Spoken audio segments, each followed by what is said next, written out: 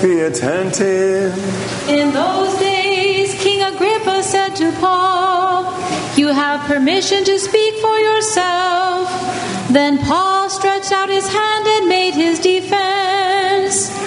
"I journeyed to Damascus with the authority and commission of the chief priests. At midday, O king, I saw on the way a light from heaven, brighter than the sun, shining round me and those who journeyed with me.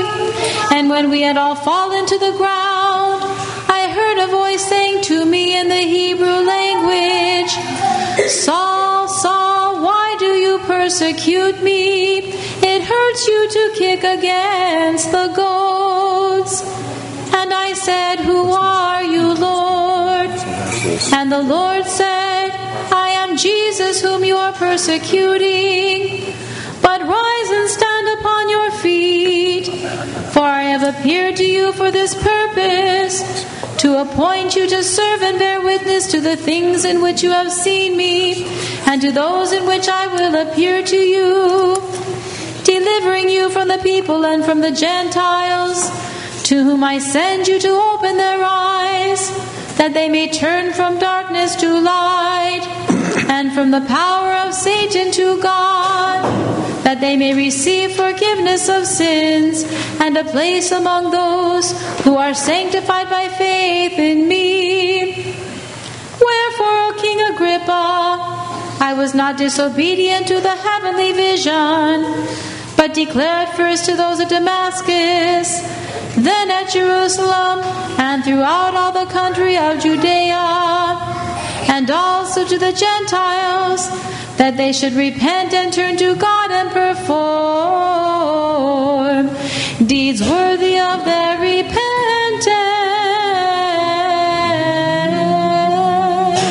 Peace be to you, the reader. And to your spirit. Alleluia, alleluia, alleluia. And exalted one chosen from the people. Alleluia, alleluia, alleluia. My arm also shall strengthen him. Alleluia, alleluia, alleluia.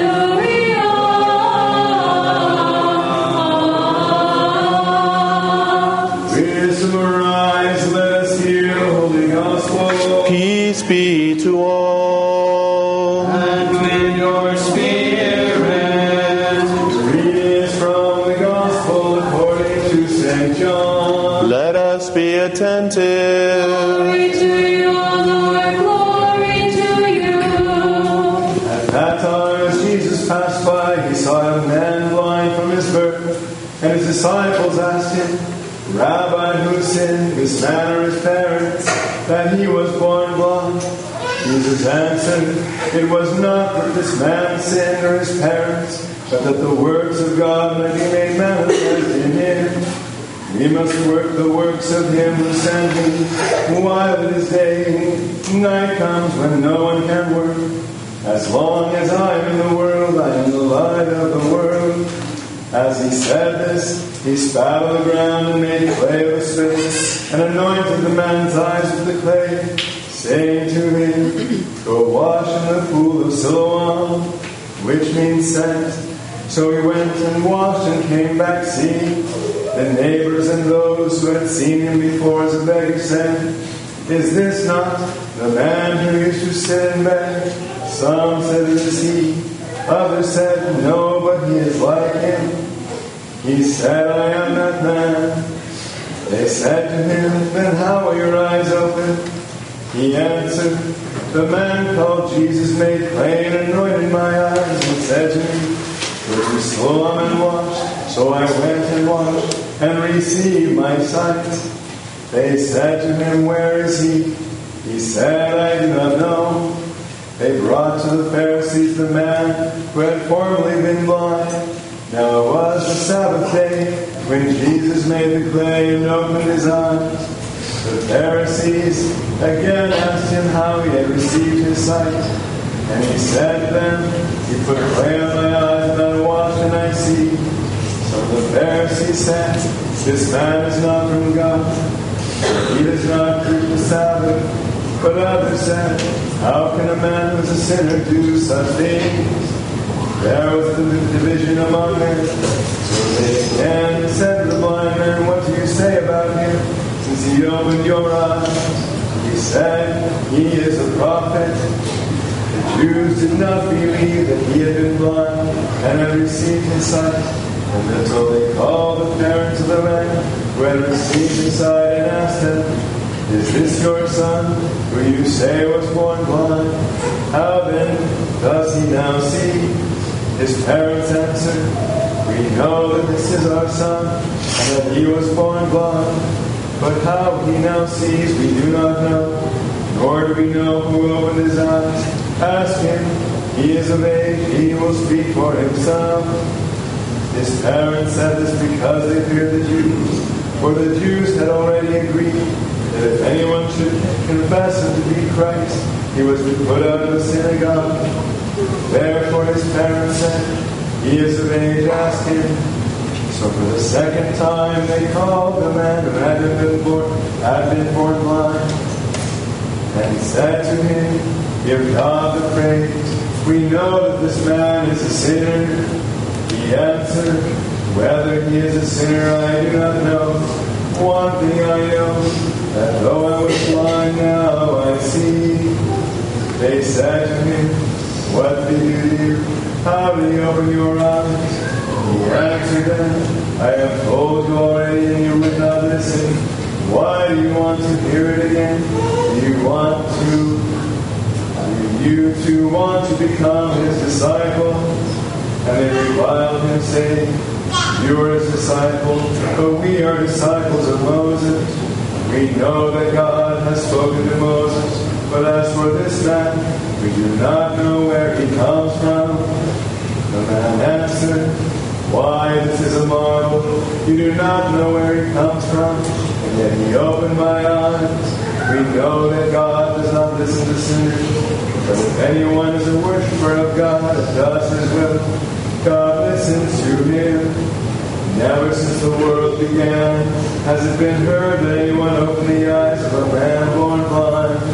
If this man were not from God, he could do nothing. They answered him, you were born out of sin, and would you teach us? And they cast him out. Jesus heard they had cast him out, and having come, he said, do you believe in the Son of Man? He answered, and who is he, sir, that I may believe in him? Jesus said to him, you have seen him, and it is he who speaks to you. He said, Lord, I believe. And he worshipped him. Peace be to you who proclaims the gospel. Glory to you, Lord. Glory to you.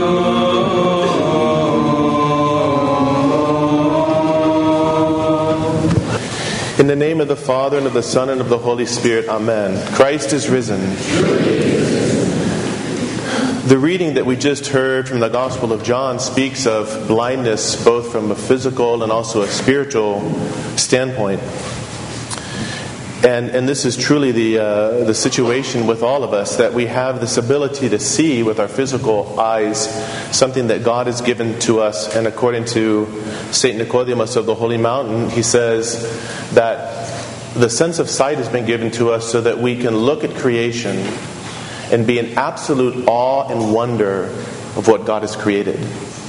When we see a beautiful sunset, when we stand on a beach and we see the vastness of the ocean before our eyes, or a forest, or the plains, a field, all of these things, the moon and the stars, and even the universe itself, all of these things were created by God so that we would be in absolute awe and wonder of what He has given to us. He's also given us this spiritual sight, what we would call in the Orthodox faith diakrisis, or discernment. And spiritual sight is there to help us to understand and to see things and interpret things really correctly. It's interesting because our physical sight, as you know, is very limited. We have, for example, the need to wear glasses. We can only see so far. And we can only see so far clearly. We also can only see things close up clearly. And outside of that, we need what are called corrective lenses.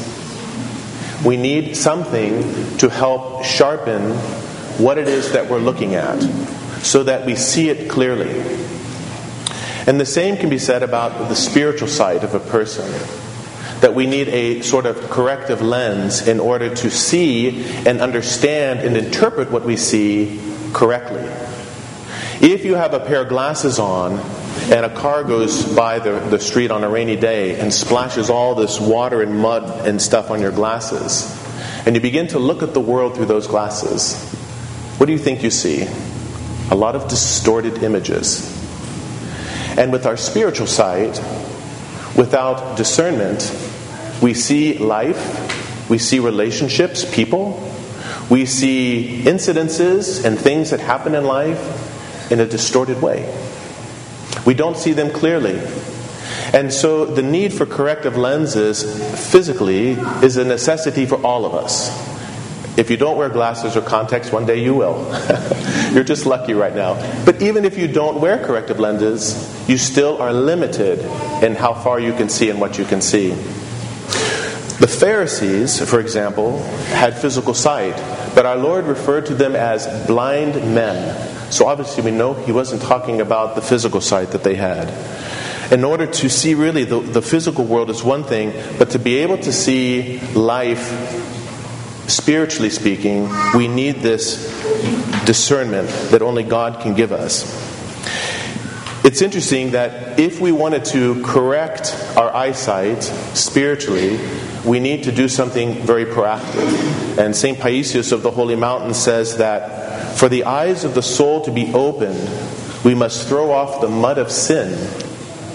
The more a person progresses in the spiritual life, and we know that that happens, right, through repentance primarily, and through the participation in the mystical life of the Church, confession and the Eucharist, also through reading, spiritual works, through prayer, through almsgiving, through hospitality, through brutal self-reflection, in a sense, so that we can grow in the image of Christ. The more a person progresses through those means in the spiritual life, the more the eyes of his soul will be opened.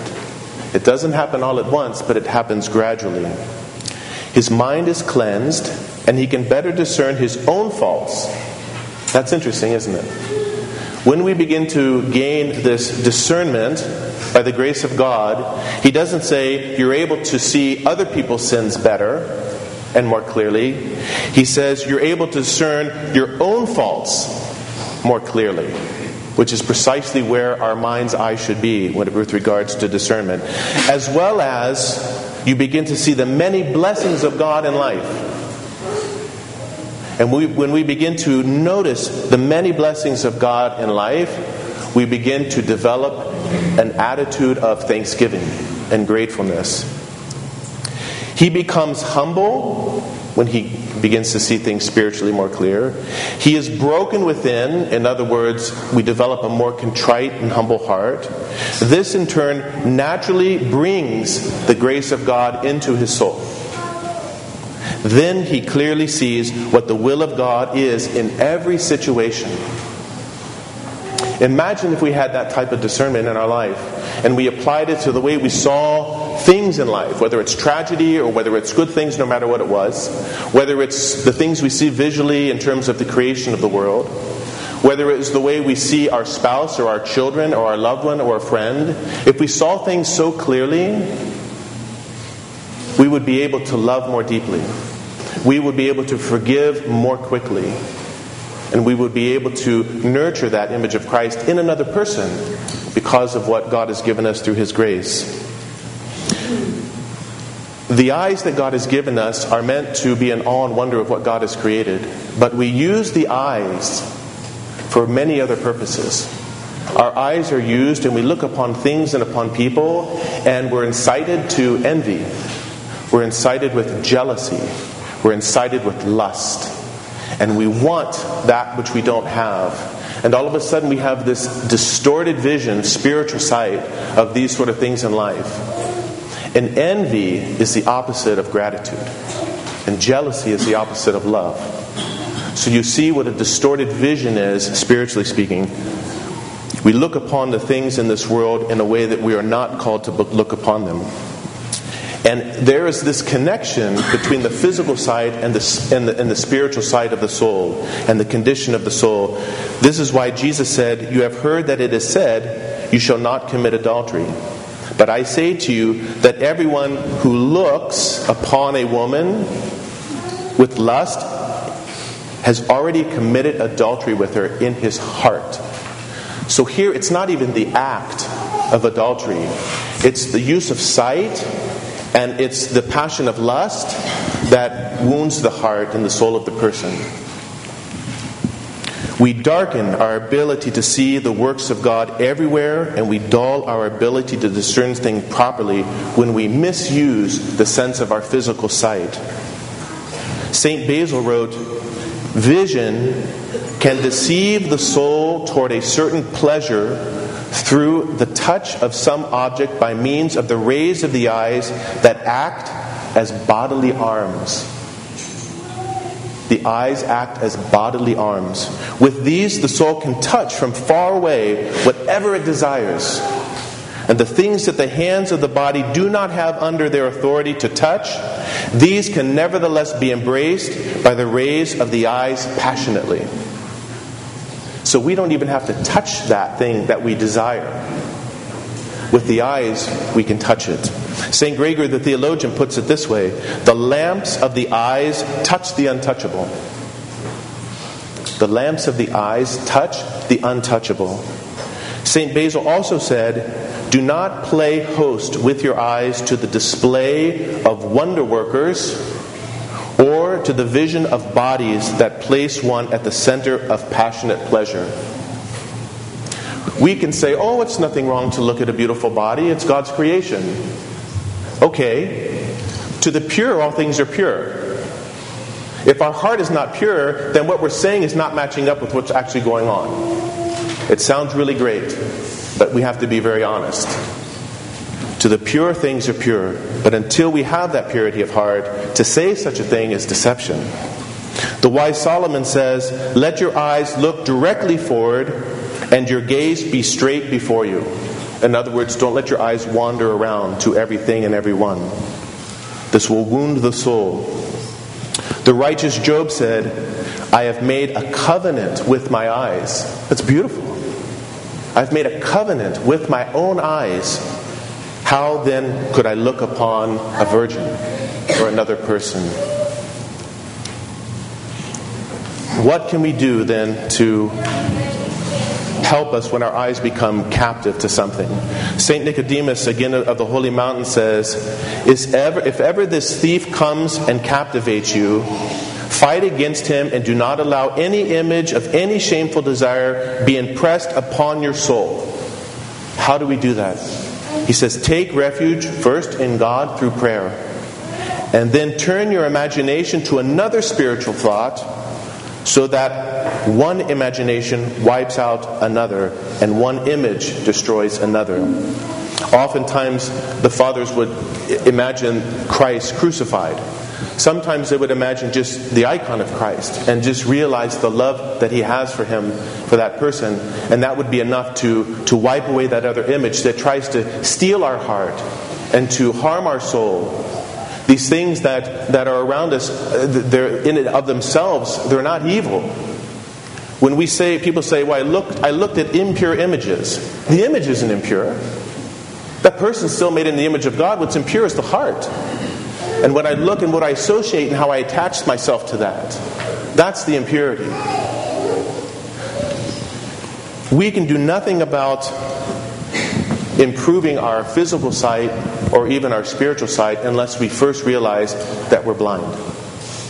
Unless we come to this understanding that I need corrective lenses, both physically so I can truly see, but also I need those corrective lenses, that lens of grace.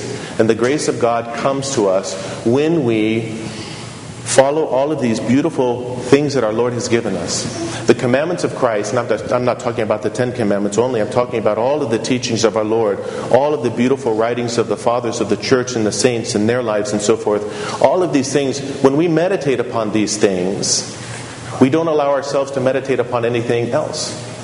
We don't allow those other images to come in and distort things. So this is an activity that we have to be taking part in. This is a part of us working out our salvation in fear and trembling, as St. Paul says. So we have such a part to play in the correcting of our own spiritual lens. Everything that God has given us, both physically, His creation, and the grace that He bestows upon us, is all at our disposal. We have to desire it and we have to search for it. But we also have to make room for it in our hearts and our minds. And we do this through our repentance and through our love for our fellow human being. Then the discernment of God begins to settle in our heart. And when someone says something to me or I see something in life, I don't judge him or I don't judge it, but I see really where God is working. And I can say, yeah, this person did this, but they probably have many things happening in their life. I need to pray for them, not judge them. And I can discern things more clearly. And when we can do that, when we have that ability and it begins to grow in us, we begin to have really the peace of God within us too. And I know that everybody sitting here wants nothing more than to have peace in their heart and their soul and their mind, to be at peace. Because our world is not a world at peace. But as we're in this world, we desire this peace. God will give it to us. Pray that He gives you the grace to be able to discern things clearly and to be able to see yourself clearly, as St. Paisios was pointing out. It gives us the ability to look inward, and that's where that restoration, that's where the corrective lens begins to be formed. Amen.